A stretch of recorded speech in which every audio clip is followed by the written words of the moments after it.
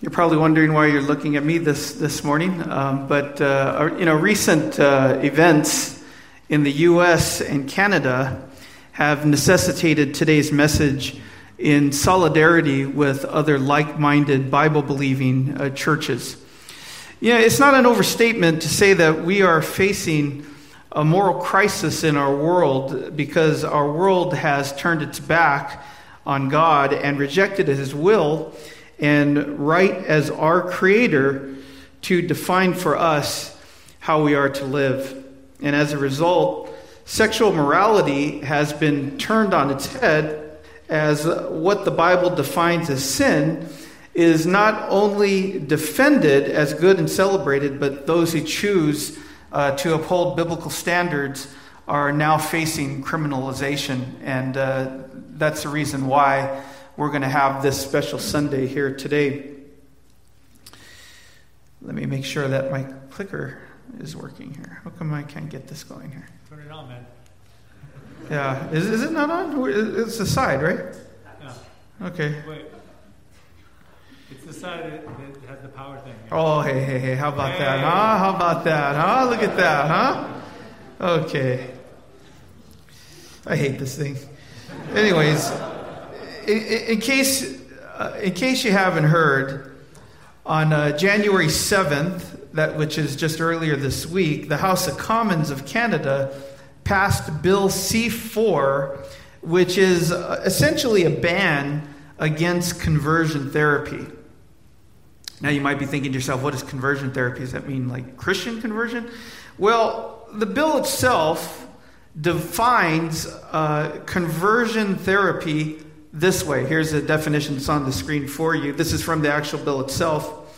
In sections 320.102 to 320.104, conversion therapy means a practice, treatment, or service designed to, and here's what it's designed to, A, change a person's sexual orientation to heterosexual, B, change a person's gender identity to cisgender, C, change a person's gender expression so that it conforms to the sex assigned to the person at birth, D, repress or reduce non-heterosexual attraction or sexual behavior, E, repress a person's non-cisgender gender identity, or F, repress or reduce a person's gender expression that does not conform to the sex assigned to the person at birth. So if you haven't caught on by now, conversion therapy is meant to address the issue of trying to convert someone from homosexuality to heterosexuality. Now here's what's found in the preamble of the bill. It says this is from the bill itself, okay? Whereas conversion therapy causes harm to the persons who are subjected to it, whereas conversion therapy causes harm to society because, among other things, it is based on and propagates myths and stereotypes about sexual orientation, gender identity, and gender expression, including the myth that heterosexuality, cisgender, gender identity, and gender expression that conforms to the sex assigned to a person at birth are to be preferred over other sexual orientations, gender identities, and gender expressions. Okay, that's from the bill itself. The legislation then goes on to state that anyone who knowingly causes another person to go through conversion therapy is committing a crime that is punishable by up to 5 years in prison.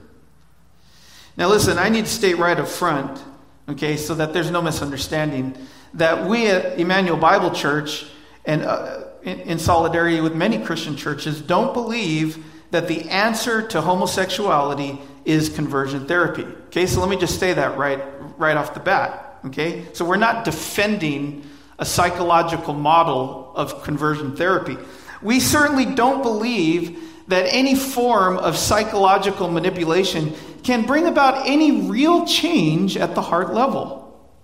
No, we believe in the power of the gospel and sanctification as the only real answer to conquer sin and bring about lasting change. But the way that this legislation is worded, it won't just affect a formal therapeutic setting, like a psychologist to, patient on a couch somewhere, okay? It will certainly affect the church as well. Now, why do I say that? Because under this legislation, a person who is struggling with same-sex attraction and wants to change can't even legally consent to get help for it. You can't even legally consent. So put it in the context of a conversation here at Emmanuel Bible Church, right? Let's say such a scenario were to arise, though, on the other, in Canada, in another country, and the pastor were to help one of his members, right? He could be in violation of the law, which is punishable by up to 5 years in prison. So the guy's struggling with same-sex attraction, goes to his pastor and he says, listen, I'm struggling with this. I know it's sin and I want help. And so as a pastor in Canada, he says, okay, here, let me talk you through this. That is now illegal, and he can go to prison for that. So think about it. A pastor can go to prison in Canada for helping one of his members fight against sin and live out his Christian faith. Well, if that's startling to you, and if it's not, it should be, here's the other shoe to drop. It's not confined to Canada. It's here in the U.S. as well. The West Lafayette City Council in Indiana is likewise proposing Ordinance 3121, which is also a conversion therapy ban for unlicensed counselors as they counsel minors. Now, unlicensed counselor, that's me, that's NAM, that's most pastors in the United States. And it defines conversion therapy as, quote, any practices or treatments that seek to change an individual's sexual orientation or gender identity, and counseling as techniques used to help individuals make decisions relating to personal growth, vocational, family, and other interpersonal concerns. Well, that's what pastors do, isn't it? Isn't that our job description as pastors? Now, again, the implication for the church is that any kind of biblical counseling that includes helping those in their struggles against same-sex attraction or gender dysphoria, even professing Christian minors. This is a bill that targets counseling against minors. Such persons, meaning your pastors or any pastor, are subject to a $1,000 per day fine. Again, consent has been thrown out the window here, as in the case of the Canadian law. But unlike Bill C-4, this has yet to be signed into law, and we pray that it never will be. There's actually a website you could sign a petition against this. So in solidarity with other Bible-believing churches, we are preaching unapologetically today on what the Bible teaches concerning sexual morality. Now, I say that not so that we could bash people on the head with it and get all crazy angry this morning and, talk about how sinful all this stuff is, but so that we're doing this so that God gets his say in a day where contrary voices are prevailing. So what I want to do with you here this morning is, one, talk about God's design in creation, because we need to understand what the biblical model is before we can talk about what it isn't. Two, we're going to talk about rebellion against God's design. And three, we're going to talk about the solution. So that's what we're going to do here this morning. Let's just take a brief moment to pray and ask the Lord's blessing on our time this morning. Heavenly Father, as we open the Word, we pray that you would use it to instruct, to edify, to challenge. Maybe there are some that are here this morning who have never heard what the Bible says about sexual morality, has only heard what our culture has been preaching from the hilltops. And we pray, Lord, that today we would all unite around the biblical message and we would stand firm on it. Not be afraid of what people think about us today. Not to fear persecution, because it's here. But we pray that we would stand firm on our faith in our Lord Jesus Christ and know that it is better to live for Christ than to stand in solidarity with the world that hates him. So we pray for your blessing on this time now as we look in these things. We pray in Jesus' name. Amen. Turn in your Bible to Genesis chapter 1. Genesis chapter 1. We're going to start where we should start, right at the beginning. Genesis chapter 1, verse 27, a verse that all of you, I imagine, are somewhat familiar with. In Genesis 1:27, in the creation account, we read this. So God created man in his own image. In the image of God, he created him. Male and female, he created them. The book of Genesis presents God as the creator of all things, including human beings. He's created the world. He's created everything in it. But what sets apart human beings from every other being that God created? Well, it's stated right here that mankind is created in his own image.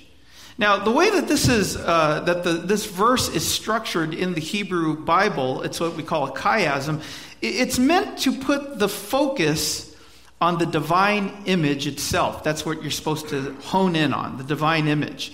So, putting aside the discussion of what it means to be created in God's image, that's a whole theological discussion that's not relevant for our discussion here today. I want you to notice that the singular man here is specified as them, man and them. And the them is two distinctly sexual beings, male and female. Now, these two terms that are used are the gender-specific terms for males and females, so that there isn't any ambiguity about what is meant. That God created man in his image, and that image is born in males and females.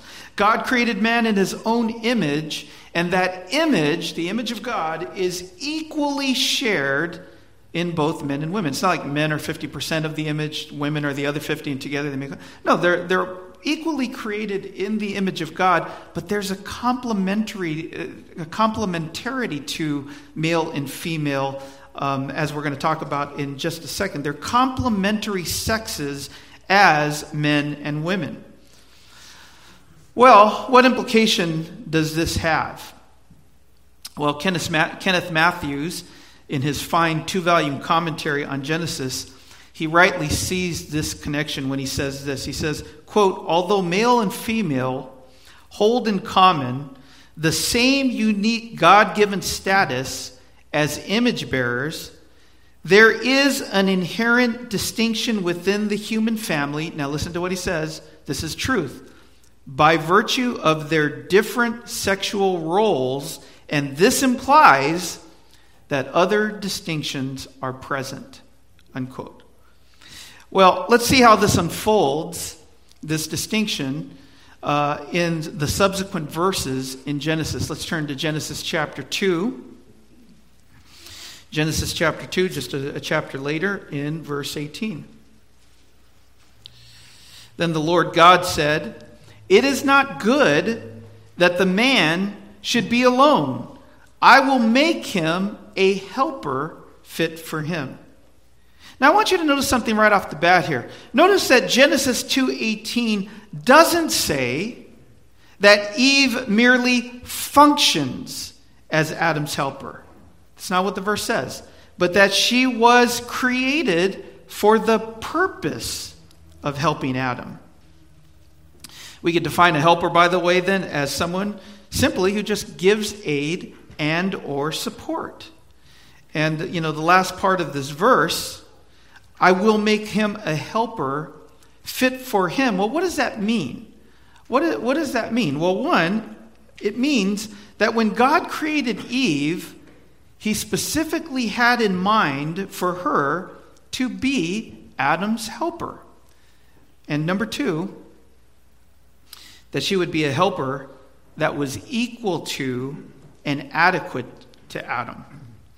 So as you put this together, this one verse teaches us that Eve was created as a helper to Adam. Now that talks about a subordinate role, not a subordinate person, a subordinate role, but that she was in no way inferior to him, equality. So already we're starting to see roles emerge from gender, that there is a subordinate role. Adam is going to play the head role. She's going to play a subordinate role as his helper, but she's in no way inferior to her. She is equally made in the image of God. So already we're able to see that the difference in gender results in distinction in the roles that they were created to function in. So let's say this up front so that there's no misunderstanding whatsoever. The Bible teaches that God created human beings as male and female, and that there are role distinctions embedded into one's gender.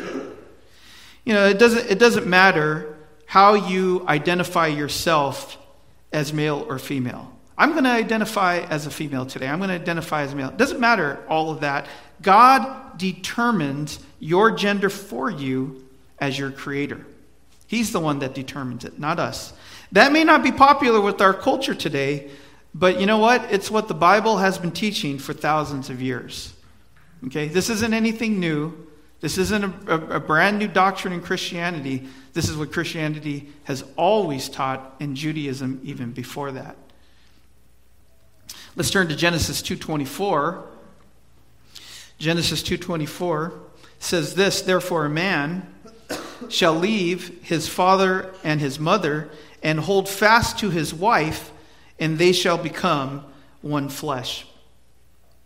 This comment appears, if you recall, right after God did a quick surgery on Adam. You remember that? He even gives us the procedure. He puts him to sleep, right? Anesthesia, and then he gets to work. And he forms Eve from one of his ribs. You remember that? Causing Adam to exclaim this, "This at last is bone of my bones and flesh of my flesh." This is verse 22. "She shall be called woman because she was taken out of man." Well, Adam celebrated the fact that finally, after he went through, and you go through the narrative, he names all the animals, right?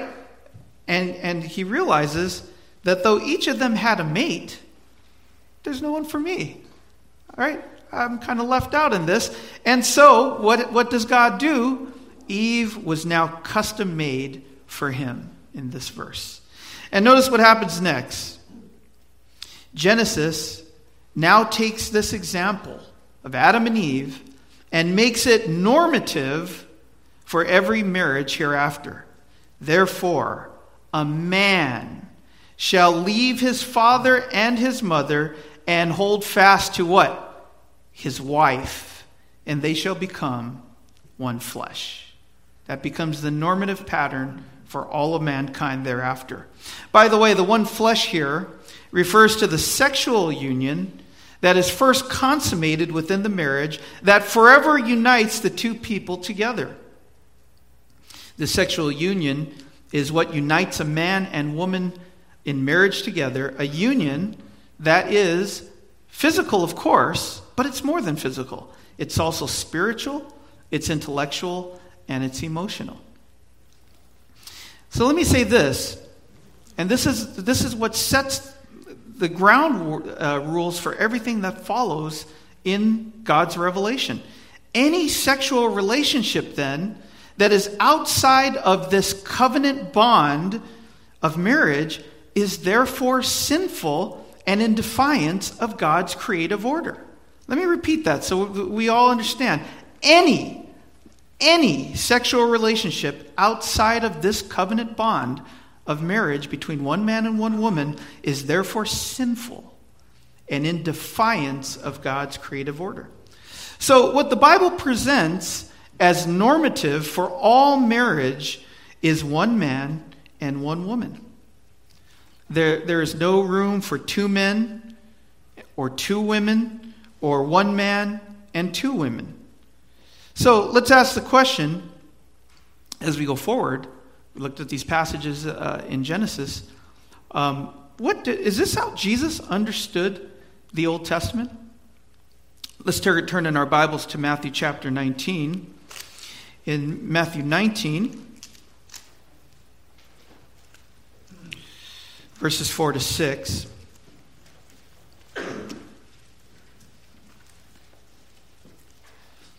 We read this. He answered, "Have you not read," this is Jesus talking, "have you not read that he who created them from the beginning made them male and female? And said, therefore a man shall leave his father and his mother and hold fast to his wife, and the two shall become one flesh. So they are no longer two, but one flesh. What therefore God has joined together, let not man separate." If you remember in the context of this response, this was Jesus' response to a question that the Pharisees asked him. And the question was this: is it lawful to divorce one's wife for any cause, for any reason? Because that's what some of the leaders of that day were teaching. You can divorce your wife for anything. Well, Jesus didn't respond with a yes or no answer, but what does he do? He drew their attention back to Genesis 1:27 and 2:24 to emphasize a well-known principle that marriage is meant to be between one man and one woman for life. So he answers the divorce question by going back to defining what is marriage. Well, that's what marriage is: a lifelong bond between one man and one woman. So in other words, Jesus affirms this as the normative pattern for every marriage, because that's part of the creation ordinance that was established by God. So that's the biblical principle, that's the biblical teaching in creation in terms of how God created us and how he defines for us then how we are to relate to each other and what defines a biblical marriage. Well, now we come to number 2, rebellion against God's design. And the subject then at hand this morning, homosexuality, and what the Bible says specifically about homosexuality and how this interacts with what we said so far. So turn your Bibles to Romans chapter 1, if you have not done so already. And let's take a look there at verses 24 to 27. Here's what Paul writes in this passage. He says, "Therefore God gave them up in the lusts of their hearts to impurity, to the dishonoring of their bodies among themselves, because they exchanged the truth about God for a lie, and worshipped and served the creature rather than the Creator, who is blessed forever. Amen. For this reason God gave them up to dishonorable passions. For their women exchanged natural relations for those that are contrary to nature. And the men likewise gave up natural relations with women, and were consumed with passion for one another, men committing shameless acts with men, and receiving in themselves the due penalty for their error." Well, now that we've established God's design in creating us as male and female in his own image, we can now discuss why homosexuality is a departure and a rebellion against him. This passage, by the way, in Romans, it's been a while since Nam preached through chapter 1 here, but this passage in Romans is part of a larger section that starts in verse 18 concerning God's wrath against mankind, clearly demonstrating both their lack of righteousness and, of course, their need of righteousness, right? They have a lack of righteousness and they therefore have a need for it. But the point of this entire section is to point out the fact that mankind's problem isn't a lack of knowledge or truth, since they don't even live up to the truth that has already been revealed to them. They suppress the truth that they know about God through conscience and creation, that's in verse 18, leaving them without any excuse whatsoever. And so instead of worshiping the one true God, what does the passage say? They turn to idols instead, right? They become a worshiper of the creation rather than the creator. That, my friends, is a commentary on our society today. If you could sum up our society, in a phrase, that would be it. We worship the creation rather than the creator. They think that they're so wise, this is what the passage goes on to say, that they're so wise in their innovative religious system, but in reality, they're ever so foolish to reject the one true God. You are never so dumb than when you reject the only true God. So how does God respond to such rebellion on the part of his creation? Well, I want you to notice an important expression that appears 3 times in this section of Romans and twice in the passage we're going to look at here in verses 24 and 26. And that is, God gave them up. This is a significant expression because it describes God's deliberate judgment upon mankind.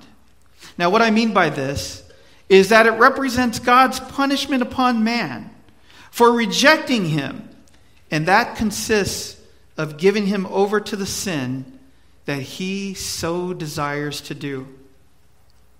It is God's, what we call, judicial abandonment as he removes his restraining influence and he hands over the sinner to the terrible cycle of ever-increasing sin.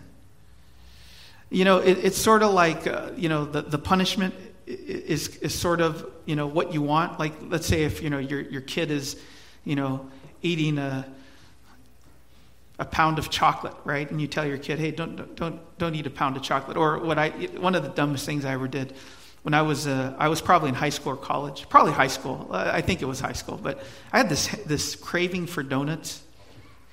So there was a Winchell's really close to where I lived, and I thought, and my favorite donut of all time was the apple fritter. I still love apple fritters.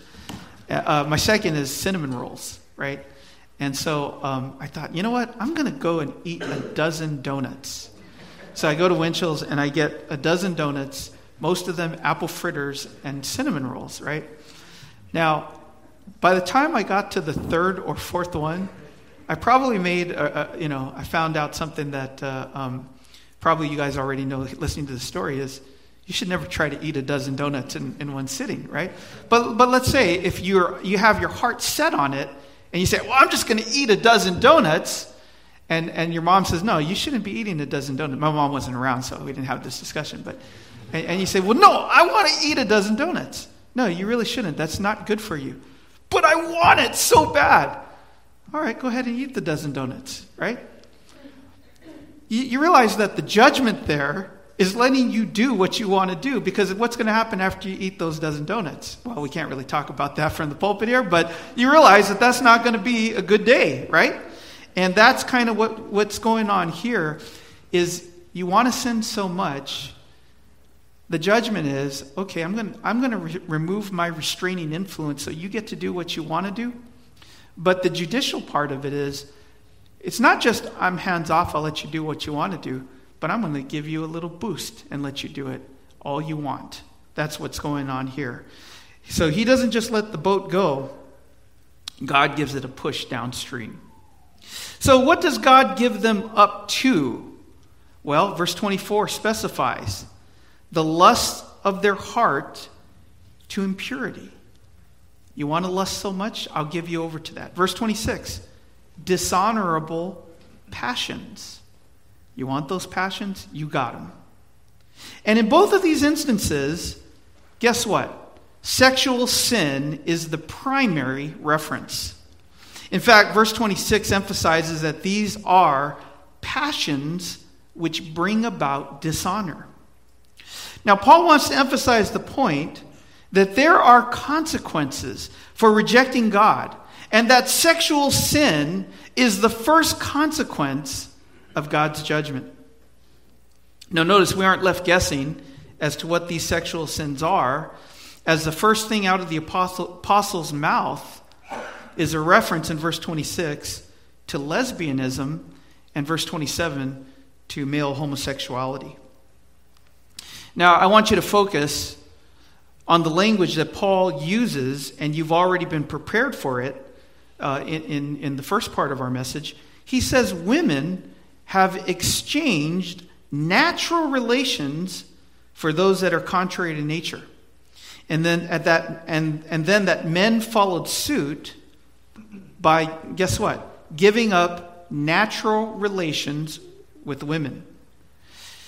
So when Paul talks about what is natural, he's referring to what things are according to God's creative intent. Well, we just saw what God's creative intent was in Genesis, right? That's what he's referencing. So think those Genesis passages that we just surveyed, and you understand the point that Paul is making. You can't miss the connection, by the way, because verse 23, which we're not going to look at, is based on the language of Genesis 1:26.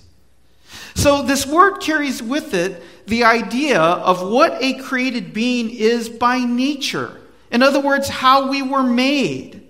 And the scripture makes it very explicit here that homosexuality is contrary to nature.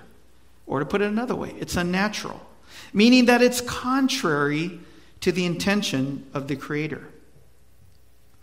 With those Genesis passages as the background to what Paul says here in verses 26 to 27, it's easy to understand why Paul says that same-sex behavior is contrary to nature. You are committing, by the way, an act of rebellion against God as your Creator, living in a way that is contrary to how he created you as male and female. Jude 7 makes essentially the same point in its condemnation of homosexuality. In Jude 7 it says, just as Sodom and Gomorrah and the surrounding cities, which likewise indulged in sexual immorality and pursued what? Unnatural desire, serve as an example by undergoing a punishment of eternal fire. By the way, this ethic that Paul refers to here, it wasn't exclusive to Christianity. As this same expression was sometimes used in both Greco-Roman and Hellenistic Jewish literature. Think Josephus and Philo in the first century, to categorize homosexual behavior as worthy of condemnation. So I want to say that up front is that the Christians weren't the only ones saying it. They actually shared the same language in saying it. But again, only the Scripture is what is authoritative for us. Paul goes on to explain that such men, in giving up what was natural for what was unnatural, did so with a reckless abandon as they were consumed in passion for one another, which the New King James translates actually more literally, burned in their lust for one another. The imagery is very vivid because the word means literally that, to set on fire. And it's used metaphorically of the inflamed, burning passion of lust. Try as you might to justify these kinds of relationships, but you simply cannot sanctify what God contemns as sinful in and of itself. In fact, that's what a lot of churches are doing that are becoming affirming today. They're trying to sanctify what God has condemned in His Word. In fact, he goes on to describe these kinds of illicit relationships as men committing shameless acts with men. You know, this means that the act in and of itself is inherently shameful. And it's always wrong regardless of who's doing it. Now, I point this out because there are those who try to say that Romans 1 only condemns a certain kind of homosexual behavior, whether that be pederasty or temple prostitution or unnatural homosexual behavior. But the fact remains, I'll mention some of that a little bit later, but the fact remains that this passage doesn't differentiate or qualify behavior. I want you to notice that. It simply condemns as generically as possible men with men. That's what it says. The penalty that such violators receive in themselves is probably a reference to the physical and emotional distress that is accompanied by such a lifestyle. Homosexuality has a built-in punishment to it. I mean, it's well documented that those who decide to live this lifestyle pay a high price of both emotional and physical destruction, which is also borne out by the higher than usual suicide rate amongst this community. And we don't say that with any kind of joy. We say that with sadness, right? We don't want to see that kind of thing. Well, we've talked about God's design in creation. We've talked about rebellion against God's design. And lastly, we want to talk about what is the solution to all of this. Well, the fact that you're part of this church means that you already know the solution to it. It is the gospel. Let's turn in our Bible to 1 Corinthians chapter 6. 1 Corinthians chapter 6, verses 9 to 11. Or do you not know that the unrighteous will not inherit the kingdom of God? Do not be deceived. Neither the sexually immoral, nor idolaters, nor adulterers, nor men who practice homosexuality, nor thieves, nor the greedy, nor drunkards, nor revilers, nor swindlers will inherit the kingdom of God. And such were some of you. But you were washed, you were sanctified, you were justified in the name of the Lord Jesus Christ and by the Spirit of our God. You know, Paul presents what should amount to a self-evident truth that the unrighteous are not going to be participants in God's future kingdom. God's future kingdom starts with the millennial kingdom, right? And then it morphs into the new heaven and the new earth. This is a self-evident truth, right? This is why he says, don't you know that the unrighteous are not going to inherit that kingdom, that eternal kingdom?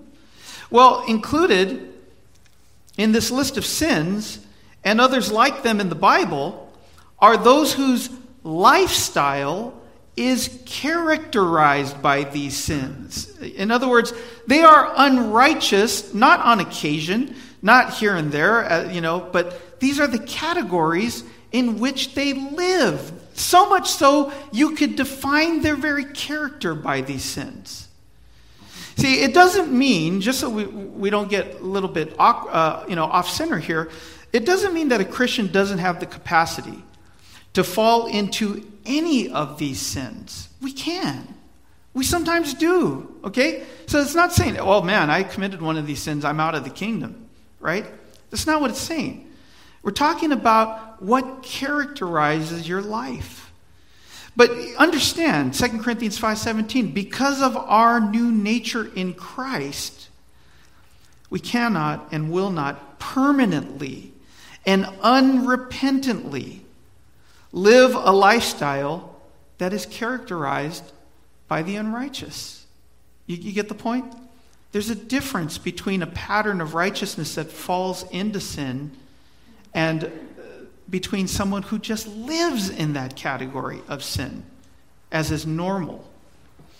So those who live in these categories, they demonstrate that they were never part of God's kingdom, never having experienced new life in Christ. So think about that message I gave just last month on the new birth, regeneration, and what happens when a person comes to know Christ and how his life changes, not because of who he is, but because of Christ and the work that he is doing within us. So Paul's point is that you shouldn't deceive yourself into thinking that behavior is inconsequential. But as these verses point out very clearly, if your life is characteristic of these things, then you have no reason to believe that you are part of God's redeemed community. This is where Paul's important warning, do not be deceived, needs to be taken seriously. He tells you up front, don't be deceived. And many people are being deceived today. It's okay. It's all right. God doesn't care about this, right? That's really the irony here, right? Many have ignored Paul's warning, and this has resulted in mass deception, as many are now convinced that sinful behavior is morally acceptable to God and can be sanctified. I'm speaking specifically of those who identify as gay Christians or churches that are gay affirming. God does not and will not sanctify what he condemns as sin in his word, and you are deceiving yourself. The very thing that this passage warns against, to think that you can flagrantly live contrary to God's word and then just claim to be one of his children, as if it's okay. It's not true. Remember what Jesus said in John chapter 10, verse 27? What did he say? My sheep hear my, what? Voice, and I know them, and what do? And they follow me. Right? That's the character of a true sheep. He hears, he listens, he does, he follows. Well, notice what Paul immediately identifies those who will be excluded from God's kingdom as the sexually immoral. That word sexually immoral in your ESV, that's a comprehensive catch-all word. It's comprehensive in its scope in that it can refer to any and all varieties of unlawful sexual intercourse. Now, when I say unlawful, I'm talking about outside of marriage as defined in Genesis, in the Genesis passages that we looked at there. Okay? In other words, things such as, premarital sex. That's unlawful sexual intercourse. Adultery, right? Homosexuality, bestiality, incest. All of those things can be used by this catch-all word of porneia that Paul uses here. Yet, that being said, Paul still identifies several of these sexual sins by name so that there's no misunderstanding. The ESV translates verse 10 as nor men who practice homosexuality. Now, I want to say that's not an incorrect translation, but one thing that you can't see with this translation is there are actually two words used by Paul to more specifically define what he's talking about. So let me briefly explain these two distinct but related words. Let me talk about the first one. The main word that is used throughout the New Testament to refer to homosexuality is the Greek word arsenokoitai. This is a compound word in Greek, and it conveys the idea of males who sleep with other males. In other words, male homosexual activity. This is borne out by writers, by the way, just subsequent to the New Testament itself. For example, the early church historian Eusebius, he's around 265 to 339, just a couple hundred years after the apostles. And the Eastern church father Chrysostom, he's about 347 to 407, again, just about 400 years later. They both use this word, arsenokoitai, and its derivatives to condemn male homosexual activity without any qualification whatsoever. They even appealed to this very verse that we're looking at in 1 Corinthians 6, and they also appeal to 1 Timothy 1:9-10, which reads this. I'm just going to read it, I'm not going to talk about it.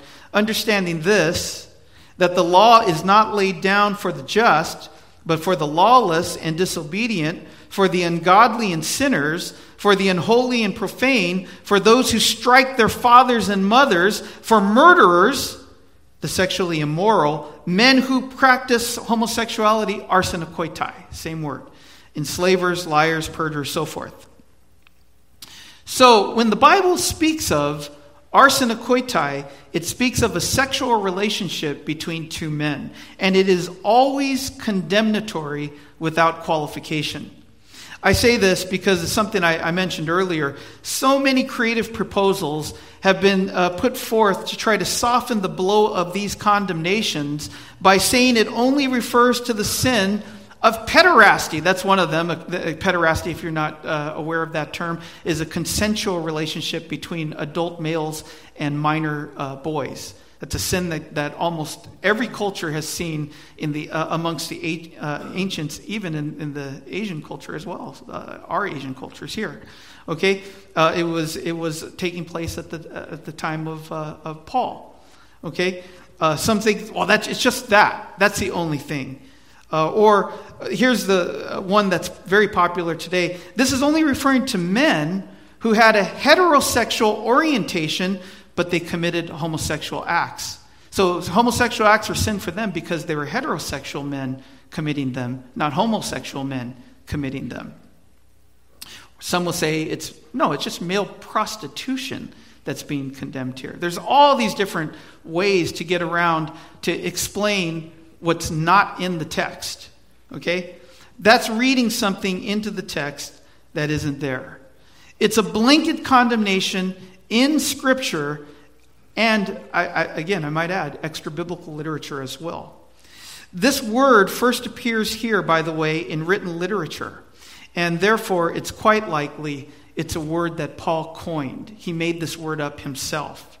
Now, how could he have done that? Well, it was actually pretty easy and self-evident to the people who read Greek, because he probably coined it from the reading that came from the Septuagint text. The Septuagint text is the Greek Old Testament, the Greek translation of the Old Testament. We're reading from the ESV. That's an English translation of the Old Testament and the New Testament. Well, who did the apostles and the people living at the time of Christ, what was their ESV? Their ESV was the Septuagint, the Greek translation of the Old Testament. And as you read the Greek translation of the Old Testament in Leviticus 18:22 and 20:13, you could see that both of these passages are condemnatory of homosexuality. Let me read those to you very quickly. Leviticus 18:22 reads this: "You shall not lie with the male as with the woman. It is an abomination." By the way, abomination is the strongest word of reprehensible sin that is possible in the Old Testament. And then Leviticus 20 verse 13 says, "If a man lies with the male as he lies with the woman, both of them have committed an abomination. They shall surely be put to death. Their blood shall be upon them." This was a capital offense. The Greek words that make up the compound arsenokoitai, which if we were in class I would show you this, they sit in close proximity to one another in the two passages. In fact, in the second passage, arsene and koitain are right next to each other in the Greek text. Arsenokoitai. So lo and behold, Paul just took the two words and he just put them together and made a compound word, arsenokoitai. That's most likely where this term comes from. And everyone would have recognized it because they were reading it in their Bible. So the word refers, by the way, to both the acts that you do, that you commit, and the orientation of the offender, your motives, your desires. Because the Bible never makes a distinction between doing acts and the heart that goes with those acts. They're one and the same. One is more serious than the other, like meaning I could have murder in my heart, right? Like in Matthew 5, and I really want to kill you. Well, you're still guilty of the sin of anger. You're murdering in your heart. But what's more serious? If I actually go out and kill you, right? That's the more serious. But they're both the same thing, right? They're both a sin. One is more serious than the other. All right, that's the first word, arsenokoitai. Now, let me just make a disclaimer here. I'm going to say some things here that are PG-13, maybe bordering on R here. Okay, and I don't mean that to be unnecessarily graphic, but I want to make a point here, and this is what's actually in our Bibles. So I'm going to make this point, okay? The second term that is used in this passage is the Greek word malakoi, and it has the root meaning soft. Now, it can be used to describe a person's clothes, soft clothes. That's meant to be like a compliment. Or it can be used to refer a person's emotional state. Now, it was often used by the Greeks in a pejorative way, similar to the way that we use the word sissy. Okay? Now, when they applied this word to a boy or to a man, it had the nuance of effeminacy, or being effeminate. That's why it's translated that way in the New King James. And later it came to refer to men and boys who would allow themselves to be misused homosexually, in the homosexual encounter. In other words, the word connoted passivity and submission in the homosexual encounter. So in contradistinction to arsenokoitai, the first word we talked about, that word refers to the active male partner in a homosexual encounter. Now, if you think, what in the world is going on here? It's actually not unusual. Many other languages, not just Greek, English too for that matter, have distinct terms for both the active and passive roles in homosexual intercourse. This is why David Garland, in his commentary, again, this is a little graphic, but I'm making a point here. David Garland, in his commentary, has translated arsenokoitai as those males who sexually penetrate males. And then this word, malakoi, as those males who are penetrated sexually by males. So, in Philo's writings, he used the word to describe youths who dress themselves up like women to connote passivity in the homosexual encounter. This is also the way that Aristotle used the word in one of his writings as well. And so, in many of the instances that are in the literature, younger men would sell themselves to older men as their mistresses. And so, I say all of that, not to be overly graphic, but to make the point.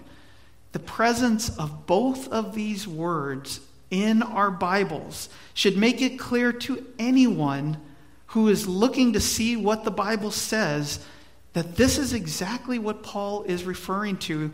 Homosexuality as a whole, it's comprehensive. You can't miss it if you just see what's actually there and are not trying to explain it away.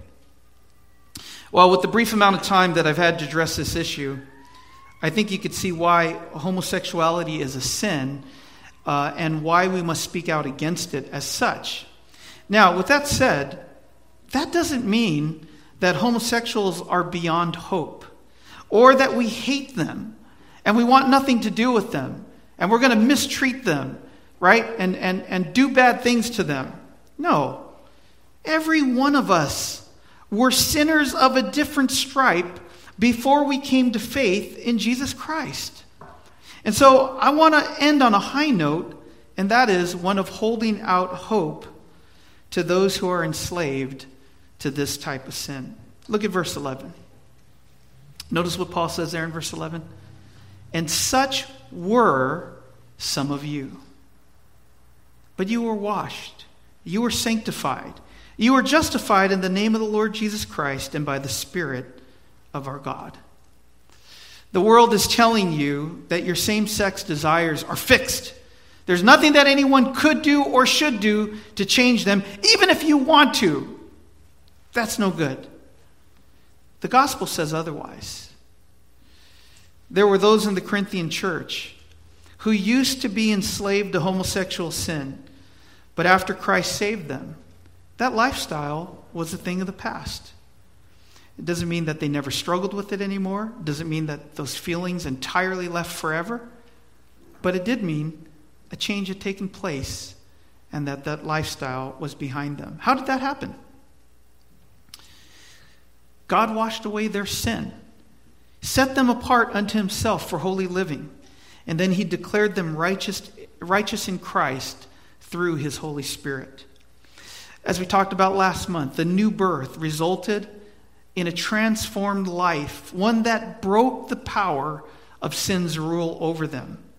Look, you might feel like you're trapped, in your current lifestyle. If this addresses anyone who's visiting with us or, who are hearing this online or whatever, you might feel like you're trapped in your current lifestyle and that there's nothing you could do to free yourself from it. And you know what? You might be right. There might be nothing you can do to free yourself from it.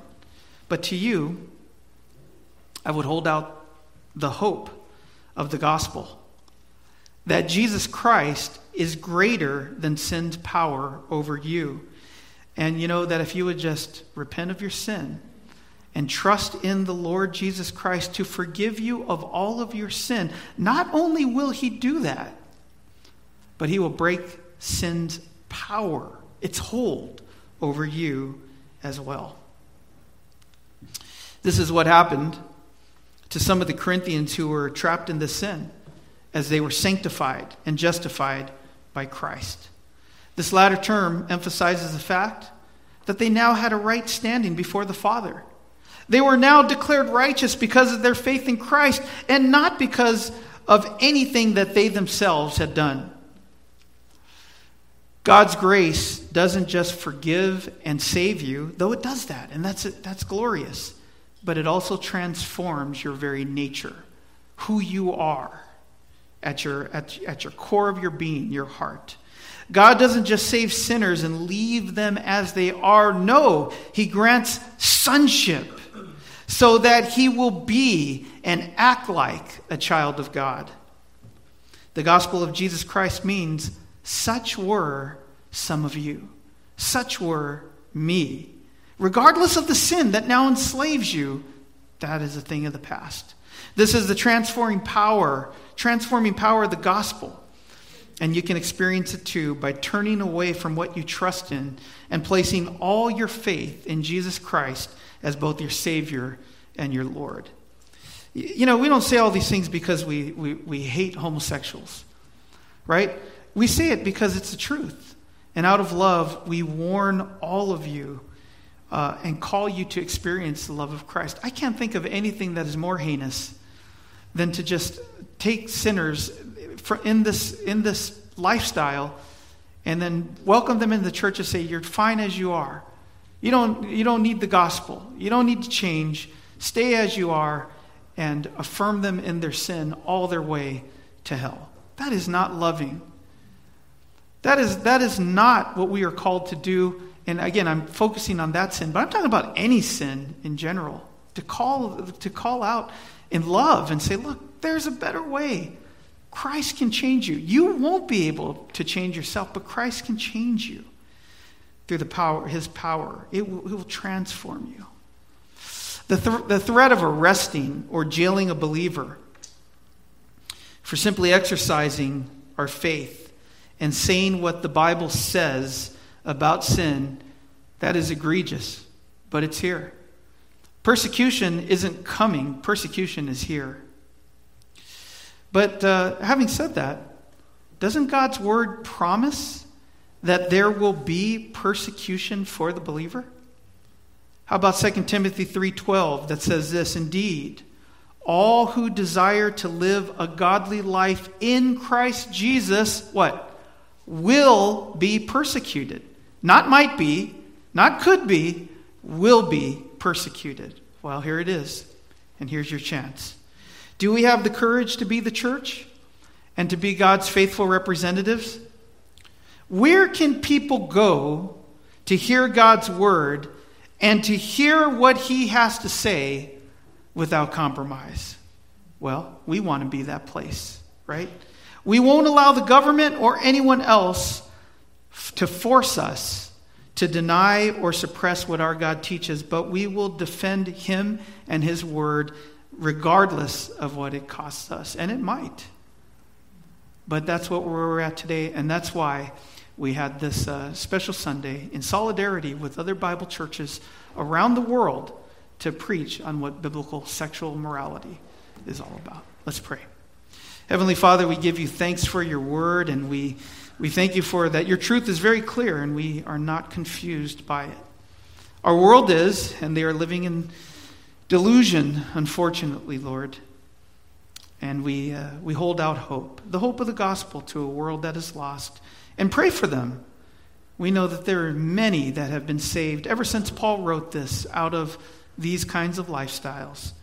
And we pray that many more are to follow and will be our brothers and sisters in this church. And we can join hands with them and celebrate what Christ has done for them in bringing them out of darkness into your marvelous light. Give you thanks for all of it as we pray this morning in Jesus' name.